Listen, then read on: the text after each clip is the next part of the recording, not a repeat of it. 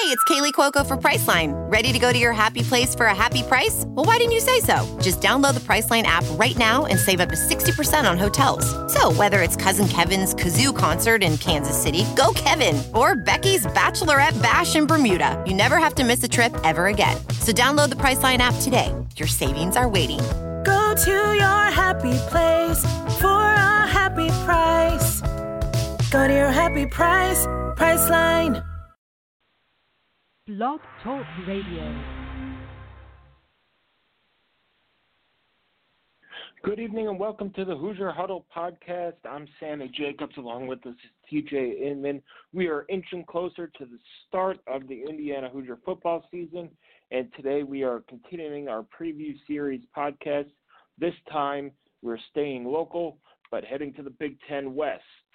We will go through each team alphabetically. We'll go over briefly strengths, weaknesses, and schedule, their shots at a division title, who's on the hot seat, who needs an extension, all those things as soon as we get TJ here.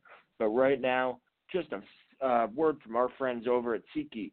I'd like to take a second to introduce our newest friends from SeatGeek. Let them take the confusion out of your ticket buying experience. Instead of shopping dozens of sites to find the best deal, let SeatGeek do the work for you. Their app scans the web for the best deals to your favorite game, concert, or show and rates them on a scale of 0 to 10 to let you know if you're getting the best bang for your buck. A green dot marks great deals, yellow dot good deals, and red dot not so good deals. Use promo code ACAA at checkout to receive $20 off your first purchase. That's 2 free beers at the stadium on them. What are you waiting for? That's promo code ACAA for $20 off your first purchase. SeatGeek, Life's and Events, we have the tickets. All right, now we bring in TJ Inman. TJ, how are you this Monday evening? Doing well, yeah. We get into the Big Ten today. Excited about that. And the season's certainly right around the corner, so that is very exciting.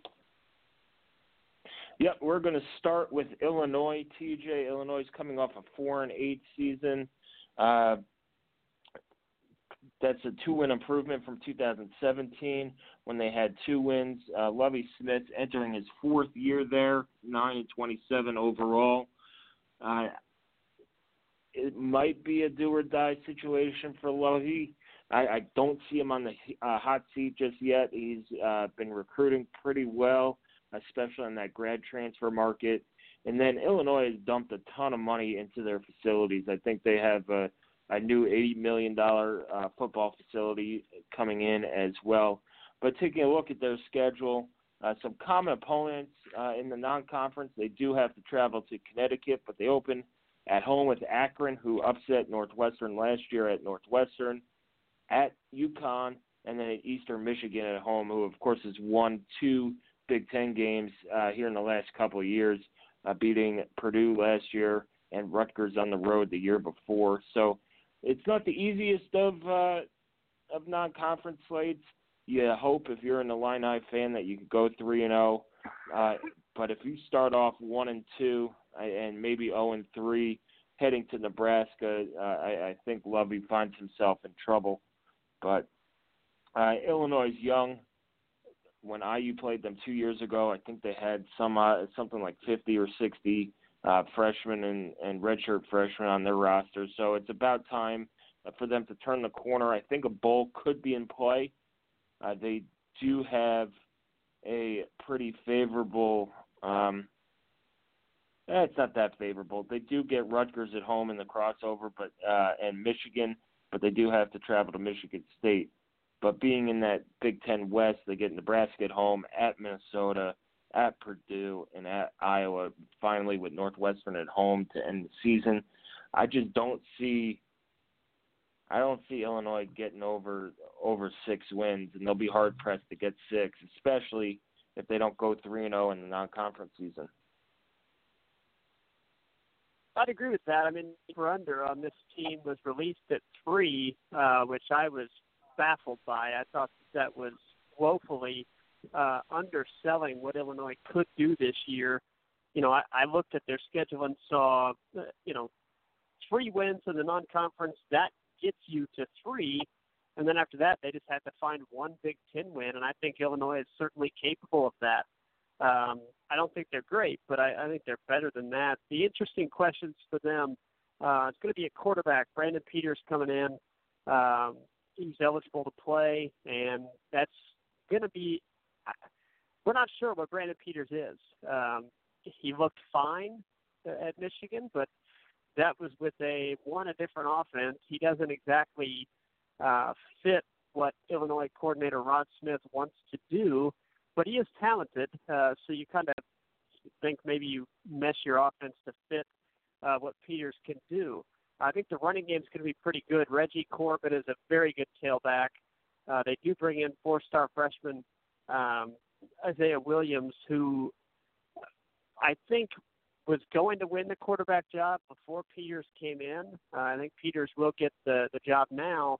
Wouldn't shock me, though, to see some packages put in for Isaiah Williams and see him and Reggie Corbett in the backfield at the same time. Williams is a dynamic athlete that question marks throwing the ball, but he brings a lot with his legs. Kind of viewed as the future of that position for them. I think the receivers are fine. The offensive line should be decent. Obviously, it was a big loss for them losing Bobby Roundtree, who suffered a spinal injury in the offseason, non-football related injury, but that's a big blow for them. He's a star pass rusher, and that's something I don't see much of outside of him on that roster. Roundtree's not going to play this year, and I think it leaves a big hole in the defense that they will have a difficult time making up for. The defense does return quite a few starters. However, it was a bad defense last year, so I'm not sure if that's great. I think that they will improve a little bit. The biggest question mark for me is playmakers in the passing game, though. Don't really see any difference-making wide receivers or tight ends for Illinois, so I think that's going to hold down their ceiling. Honestly, I think I'd probably put them at 5-7. I think they do win all 3 non-conference games. I think they beat Rutgers. That gets them 4. And I think they knock off somebody else at home. It wouldn't surprise me to see them knock off, Northwestern late, or maybe they get Wisconsin. Maybe they shock Nebraska. I think they find a way to get one more, but do come up short of bowl eligibility. But honestly, that probably does enough to keep Lovie employed, as you mentioned, due to the recruiting, and it feels like there's some momentum there if they can get to 5. Yeah, and they lose Lewis Dorsey, who is a great tight end. We saw him play against Indiana a couple years ago in 2017. Yeah. He had a big day. He is transferred out of there. So, yeah, playmakers, it's going to be tough to find playmakers. Let's go to Iowa now. Iowa's an interesting team. I think they have high expectations. It's one of those years where you expect a lot out of Iowa, but in the past it's been one of those years you expect them to win the division, and in years past they've fallen on their face. You bring back Nate Stanley, a quarterback who is outstanding. He threw for 26 touchdowns, 2,800 yards. You bring back all your basically everybody who touched the ball rushing last year is back. Mekhi Sargent, who came on last year, but they need improvement on that. They did not have a 1,000-yard back. They have no rusher outside of Amir Smith-Marset, who's a wide receiver, average over 4.7 yards per carry. So it's very un-Iowa-like on offense. They need to find that bell cow running back to carry that offense. And then they lose T.J. Hockerson and Noah Fant in the passing game, 2 first-round picks at tight ends. That's going to be a very difficult position to find replacements for. You do have Sean Baer back, but losing two talents like those guys, it's going to be extremely tough. At wide receiver, you lose Nick Easley, but you bring back Brandon Smith, Amir Smith-Marset, Mekhi Sargent. You have to find a playmaker, but you have Nate Stanley, who's a difference maker. We saw what kind of difference he can make against IU last year. He's a big guy, tough to take down. Kind of looks like Brett Favre out there. And then, of course, you have the Iowa defense, who's led by A.J. Epinesa. And he's an All-American candidate, and he didn't even start last year. He's one of these five-star recruits who came in, played well. He had 10.5 sacks, 16.5 tackles for loss, 8 quarterback hurries. So, he's an All-American candidate, and he was like a part-time player. But he's one of these guys who's a hard-working five-star. He's got five-star talent and a three-star mentality. And that's a perfect combination at Iowa. So this defense, they should have a good pass rush. They're going to be good. This is going to be a good Iowa team. They do have to travel to Iowa State early in the season in week 3. They do have to go to Michigan, Northwestern, Wisconsin, and Nebraska. So if you're talking Big Ten West title, those road games are rough. You could see them going 0-4 on the road. You could also see them splitting, going 2-2. Even going 4-0, I wouldn't be shocked if Iowa won each and every one of those games. But it is a tough road for Iowa. But you have an experienced quarterback. If they find a run game, I think that helps a lot. So that's my take on Iowa. I picked them to win the division. Coming down to that last week against Nebraska, I trust Iowa a little bit more, but we'll see. Yeah, I'm very interested to see how that offense regroups after some of the personnel losses they had. It's great to bring back your running game, but the running game was bad last year. Now, I do think it will improve, and I think Mekhi Sargent showed flashes of being a quality running back. However, I don't entirely trust that offensive line is quite as good as the hype that is surrounding them. Now, the defensive line, I think, is terrific. A.J. Epinesa is an absolute star. He's capable of wrecking a game. No doubt about that. And I do like a couple of their other players up there as well. Brady Reef and Cedric Lattimore are good interior linemen, both seniors. They've got a couple of other defensive ends that are quality players to rotate in there. Epinesa didn't even play, as you mentioned, he didn't start. They had a pretty deep rotation at defensive end. I think Epinesa will shoulder more of a load this year than any of their ends did last year. So that'll be interesting to see. The secondary is pretty good, returning a lot of the secondary players. For me, it's going to come down to can their offense muster enough through the passing game with having to replace tight ends, having to replace some primary pass catchers, and can the offense running game step up and get back to kind of the levels we would expect from Iowa to cope with this very difficult schedule, because you're looking at playing at Iowa State, at Michigan, at Northwestern, at Wisconsin, at Nebraska. Very possible that all 5 of those road opponents are ranked when Iowa plays them. That it probably won't work out that way, but it's possible. So that's a bear, because if it were flipped, and I do think that their home games are very manageable. It looks, I don't know if it's likely, but it's I'd say more likely than not that Iowa would go unbeaten at home this season. Penn State could go in there and win. Purdue could, I guess, and Minnesota maybe go into Iowa and win, but certainly the road schedule is where things will be determined for the Hawkeyes.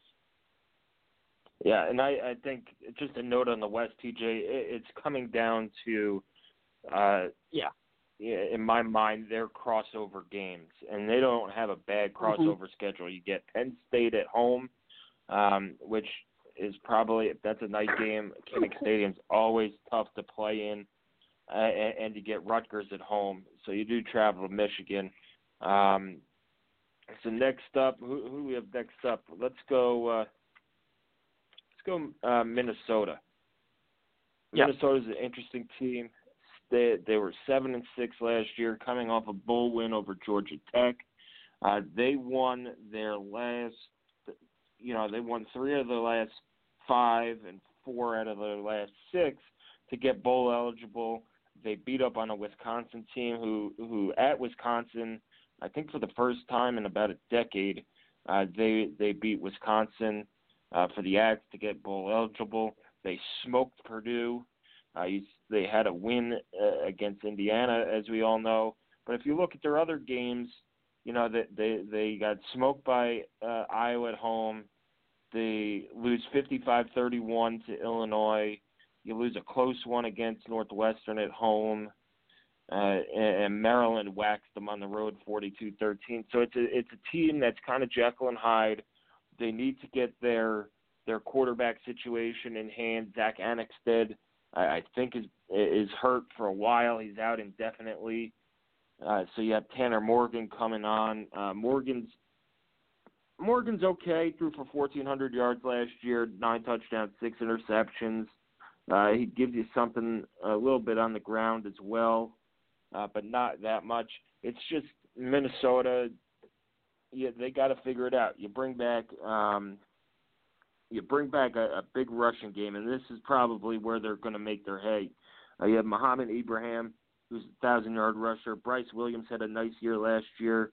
I think you bring back Rodney Smith and Shannon Brooks, who, if they stay healthy, are 2 of the best backs in the Big Ten.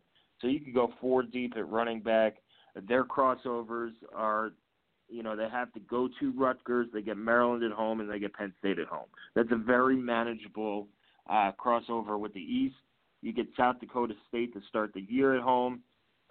You do have to travel to Fresno State. So going out west is going to be tough. You open, and then you open the Big Ten season at Purdue, and you have to go to Iowa and Northwestern. So the roads, I think their schedule's pretty manageable. I can see 6 wins there. I think you probably go 2-1 in the non-conference, if not 3-0. I think you beat Illinois at home. You beat Maryland at home. You beat Rutgers. There's your 6.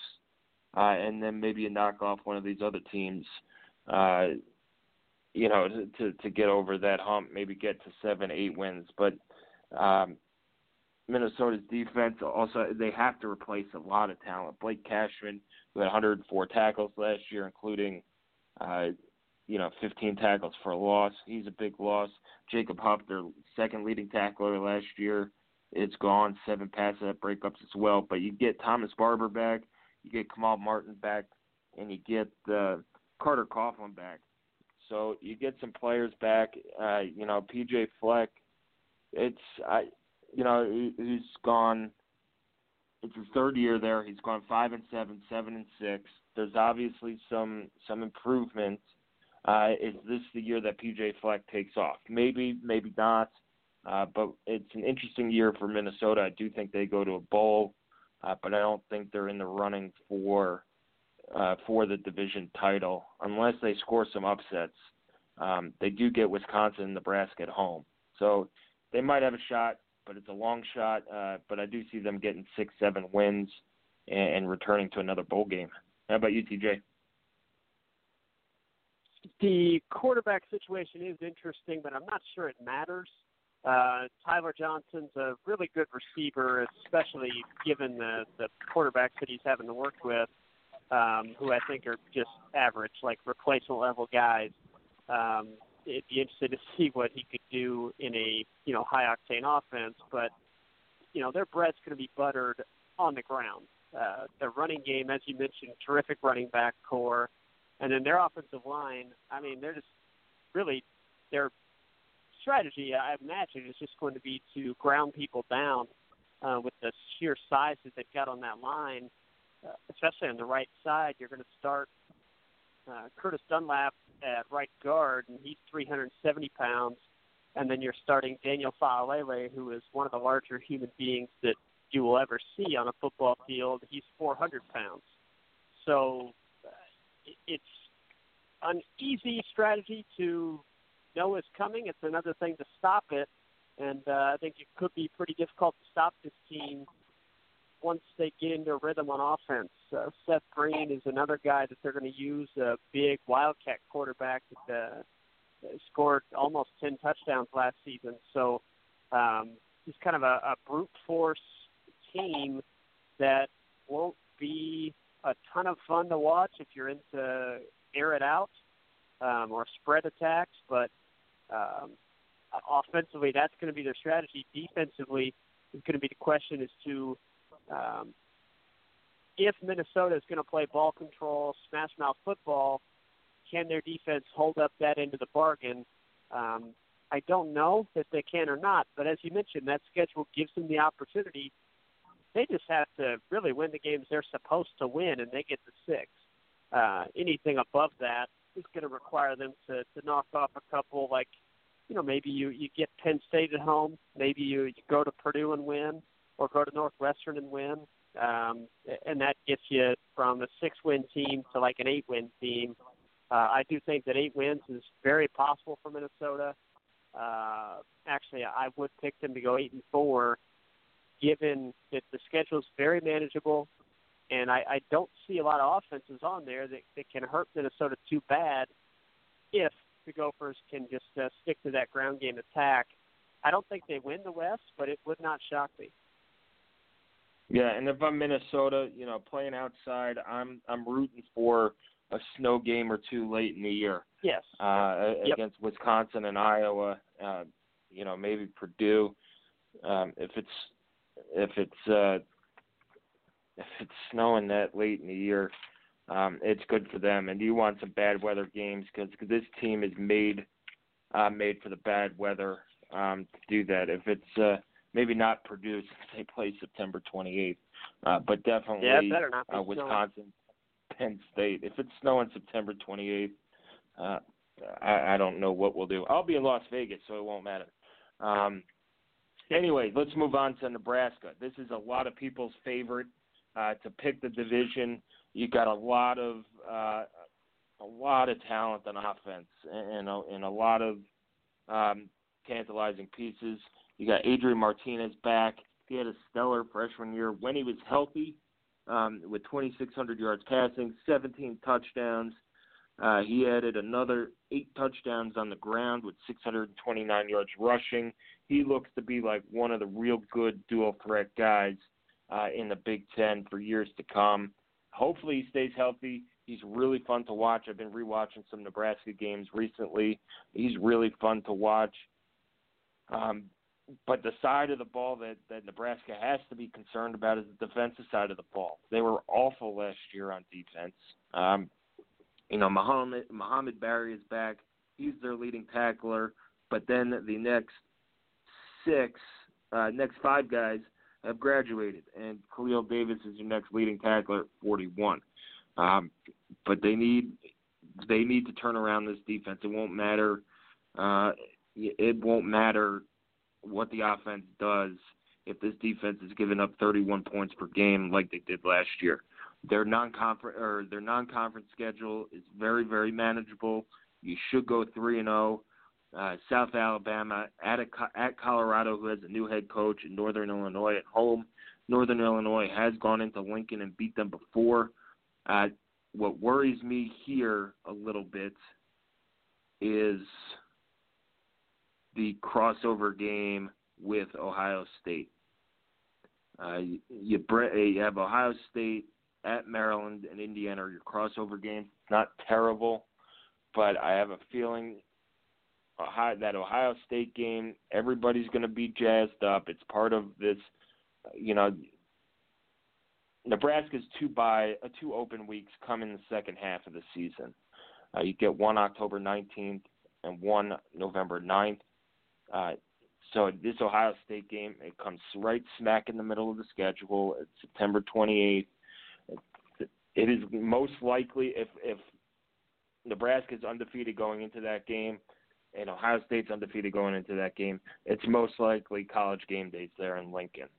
They haven't been there for a while. It's 2 teams that are going to be highly ranked, probably in the top 15 each, and the buzz surrounding that game is going to be crazy. And so if you win that game, I think it makes the rest of your season. If you lose that game, you can't be hungover for the next week because Northwestern's going to come in there and kick your rear end, and then you have to go to Minnesota. You could lose a division right there before you could regroup at an open week before facing IU and Purdue with another open week and then facing your last three on the schedule. So Nebraska's offense is going to be very, very good with Adrian Martinez. J.D. Spielman's back at wide receiver. You have a ton of freshmen coming in who are going to be difference makers and things like that. So, but the defense, it's all going to surround on the defense. You cannot give up 31.3 points per game like they did last year and have Scott and win this division. So that's my quick take on Nebraska. I don't think they win the division. I think they stumble against Ohio State. I think they still need a year or two to mature, and then they get tripped up elsewhere. I think at Minnesota's tough, at Purdue is tough, and then of course you gotta beat Northwestern after that game, and don't let Ohio State. Even if a win, you got to come back the next week and beat Northwestern, who's going to be a tough team to play.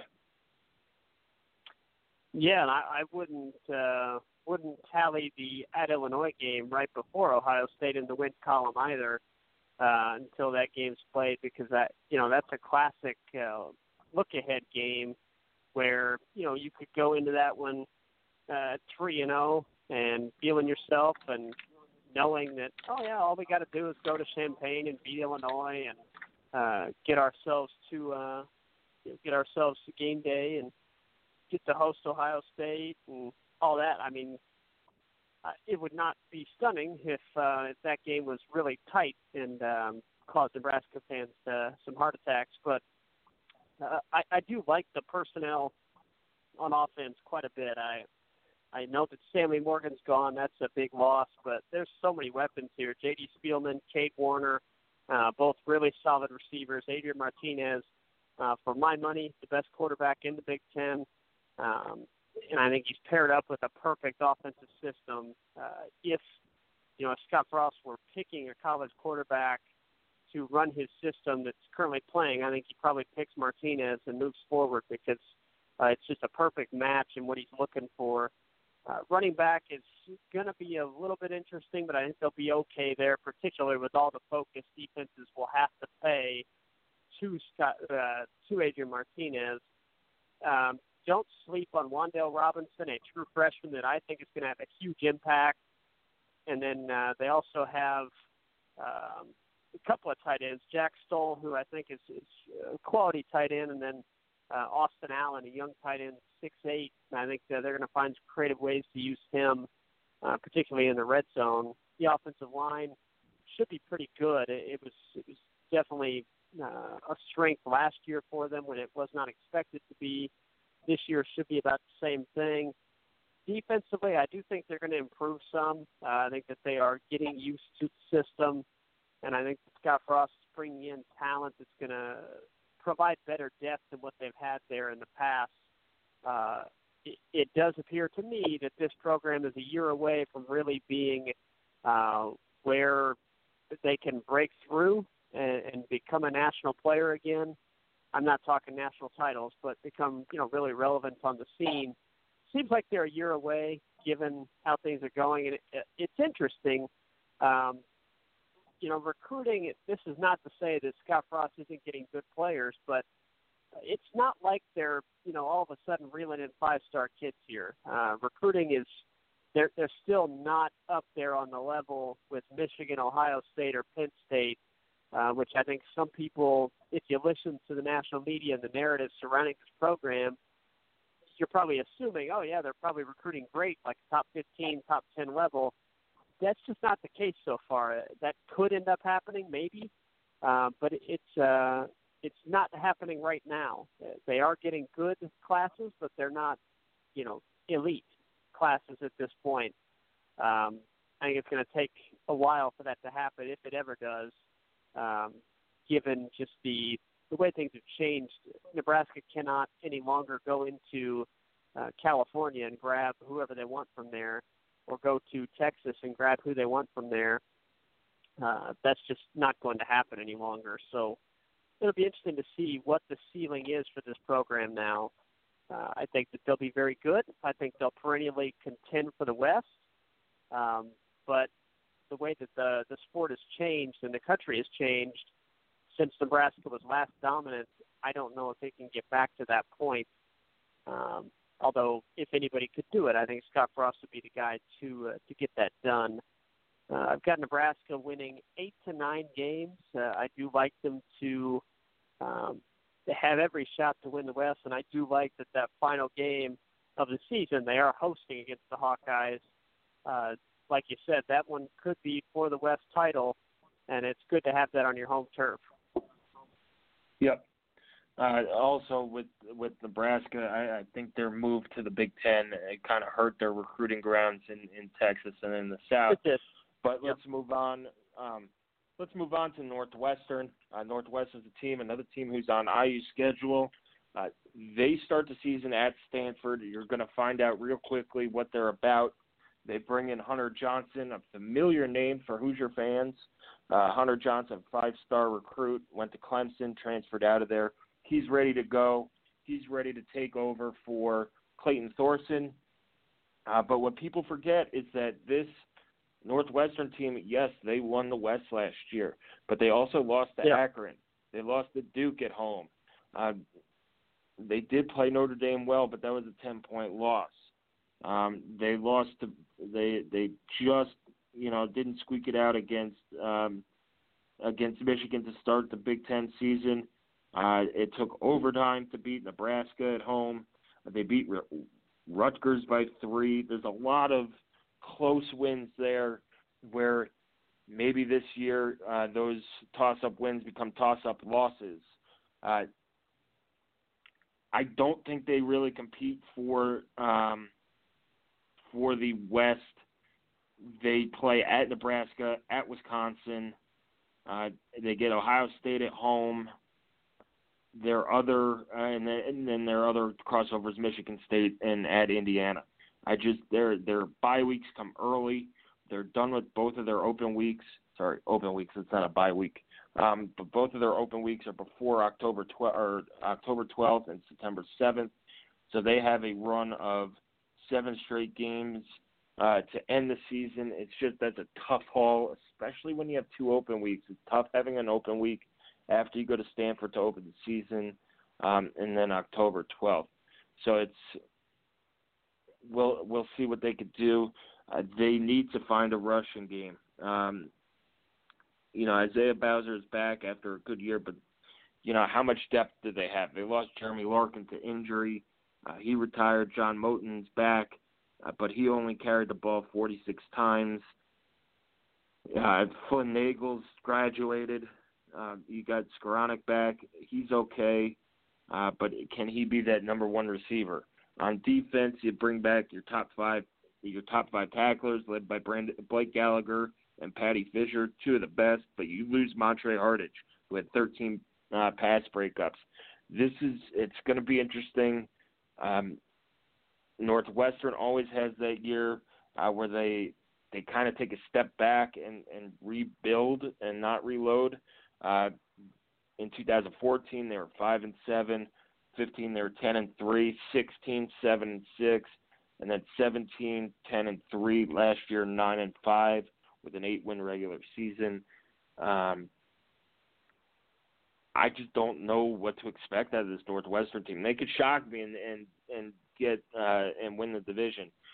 You get Purdue at home, you get Iowa at home, you get Minnesota at home, which gives you an upper hand. Your road games aren't all that hard outside of Wisconsin and Nebraska, but playing with Michigan State, Wisconsin, Nebraska, Ohio State, Iowa, all 5 of those teams in 6 weeks is you're going to know your fate in the Big Ten West by the time they come knocking in Bloomington.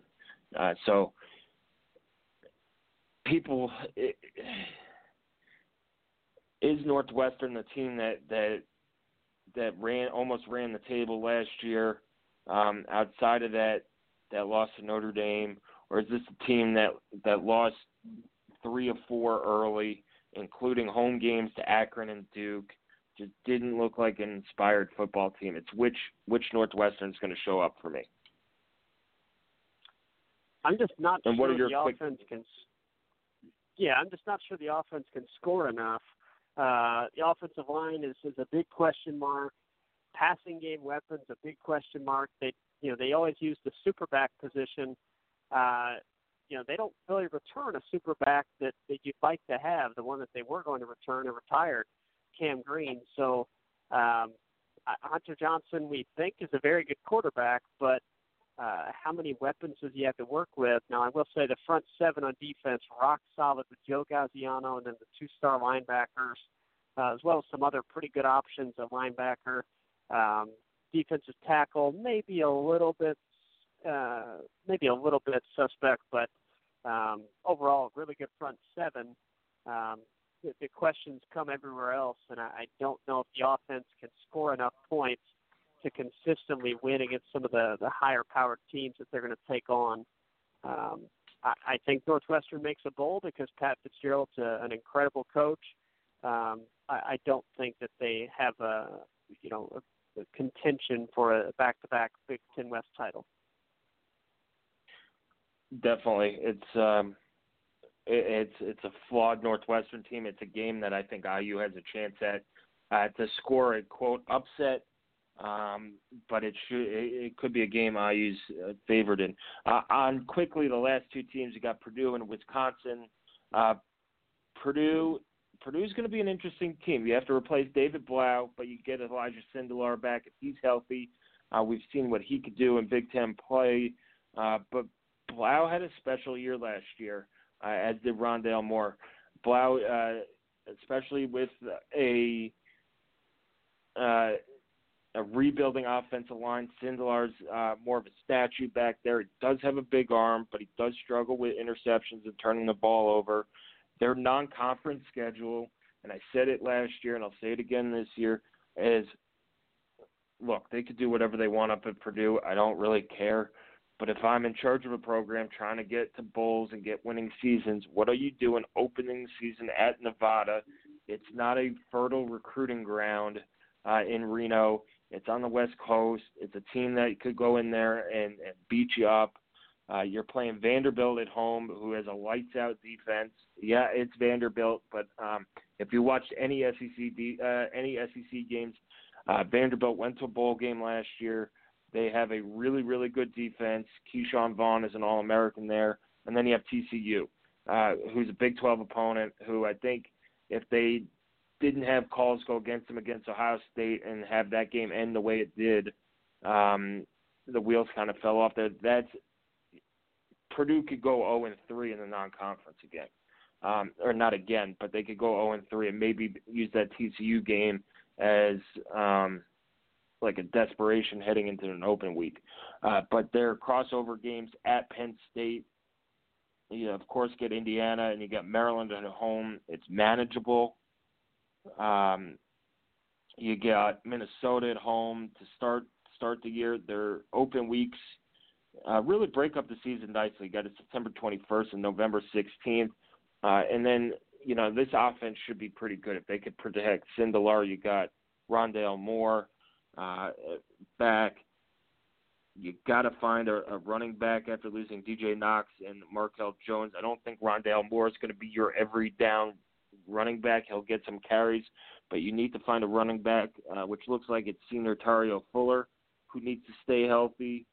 You got Xander Horvath, who also needs to stay healthy, and Richie Worship. So receiving-wise, I really like these receivers. Rondale Moore, of course. You'll hear his name over and over again. You got Jackson Anthrop, Jared Sparks, and then you got Bryson Hopkins at tight end, who's one of the best in the conference, if not the country. Defensively, Marcus Bailey has been a preseason All-American at linebacker. He's back. Your top 3 tacklers are back. 4 of your top 5 tacklers. It's how are you going to replace some of these guys up front that need to come back. And you do have George Karafalakis, who's going to be a true freshman at DE at defensive end. there's a lot of moving parts, and Jeff Brahman showed that he could take a team who's lost to MAC teams, who's lost close games early, and things like that, and bounce back. So, is this the year Purdue puts it all together? I'm not sure.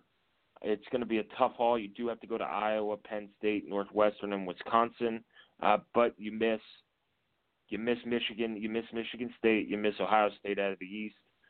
So life could be worse for Purdue. If they could take care of their business in the non-conference season, Purdue could win, 8 or 9 games.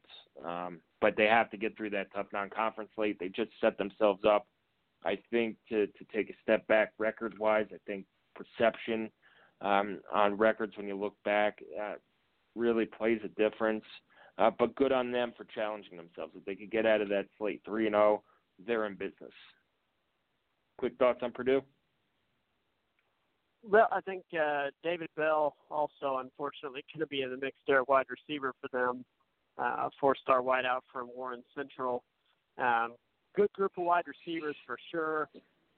Major questions for me at running back and at offensive line. I think offensive line could be the downfall of this team, especially on the interior of the line. The tackles should be okay, particularly if they can stay healthy, which has been a problem for Grant Hermans.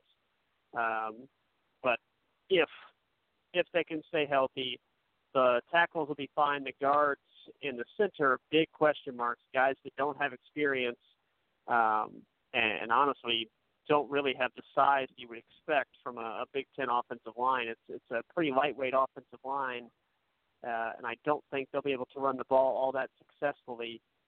They're going to have to find even more creative ways to get Rondale Moore the ball, because defenses are going to be so keyed in on him. He's going to be great. He'll have a great year, but big questions for me as well surrounding Elijah Sindelar, who has chronic knee issues. If he goes down, they probably turn to Plummer, but I think that there's enough questions on offense to be concerned about things. Defensively, you like the front that they have. The back end is where things could get a bit dicey. And if they are unable to get a ton of pressure on the quarterback all the time, will teams be able to exploit them through the air? I think that there are enough holes here to be concerned, particularly with the schedule. I also think there's enough reason to be pretty optimistic. Things could go a lot of different ways for Purdue.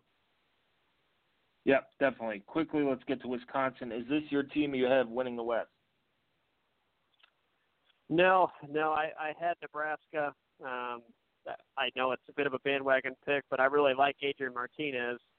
And I just looked at a big clump of teams that, all things considered, I took the best player, in my opinion, which is Adrian Martinez. Well, best player is probably Jonathan Taylor, but I took the best quarterback, in my opinion, and the best difference maker, Adrian Martinez. Wisconsin, for me, I've got some huge question marks about where this program's going.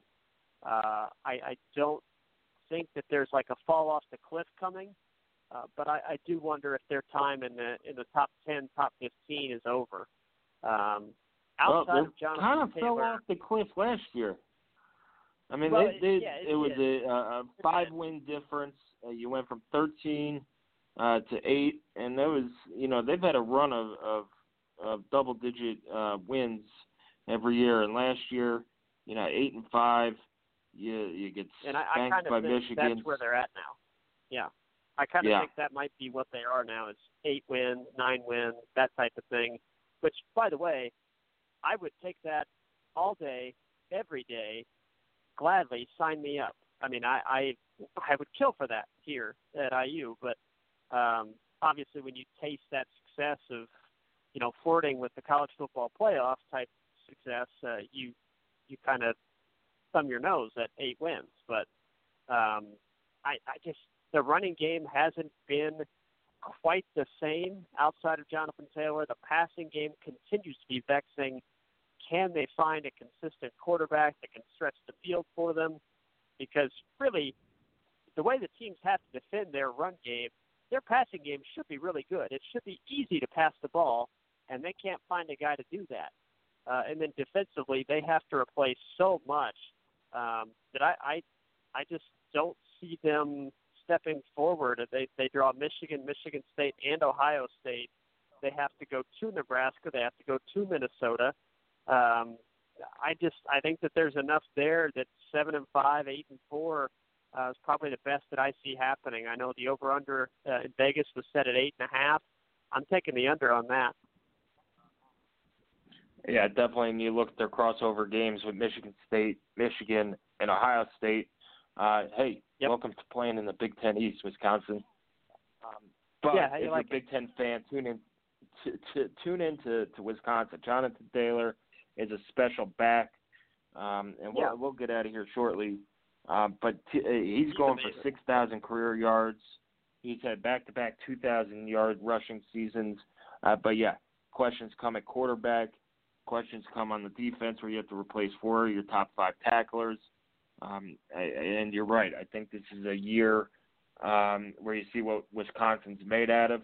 Is this, them cycling down after a pretty good 2-decade run in the Big Ten. So with that, that's our Big Ten West. We're on to the East, and then we'll get into game week. We're getting closer. Anyway, TJ, thanks for joining me on this Monday evening.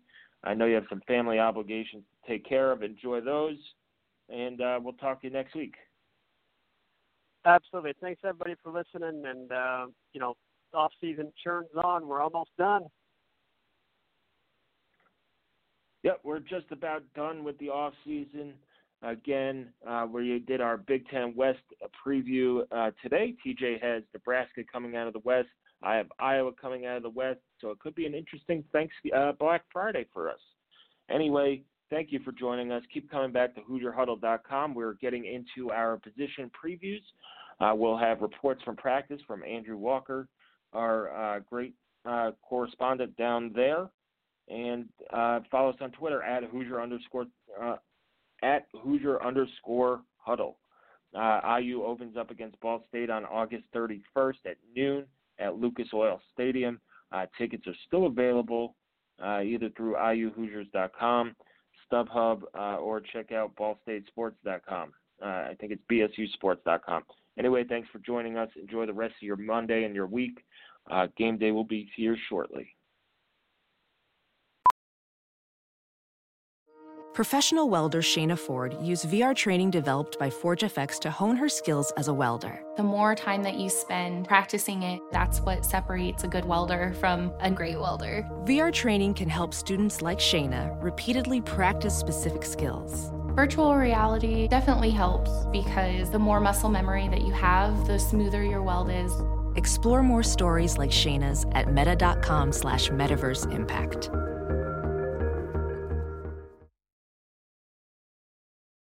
CarMax is putting peace of mind back in car shopping by putting you in the driver's seat to find a ride that's right for you. Because at CarMax, we believe you shouldn't just settle for a car. You should love your car. That's why every car we sell is CarMax certified quality, so you can be sure with upfront pricing that's the same for every customer. So don't settle. Find love at first drive and start shopping now at CarMax.com. CarMax, the way car buying should be.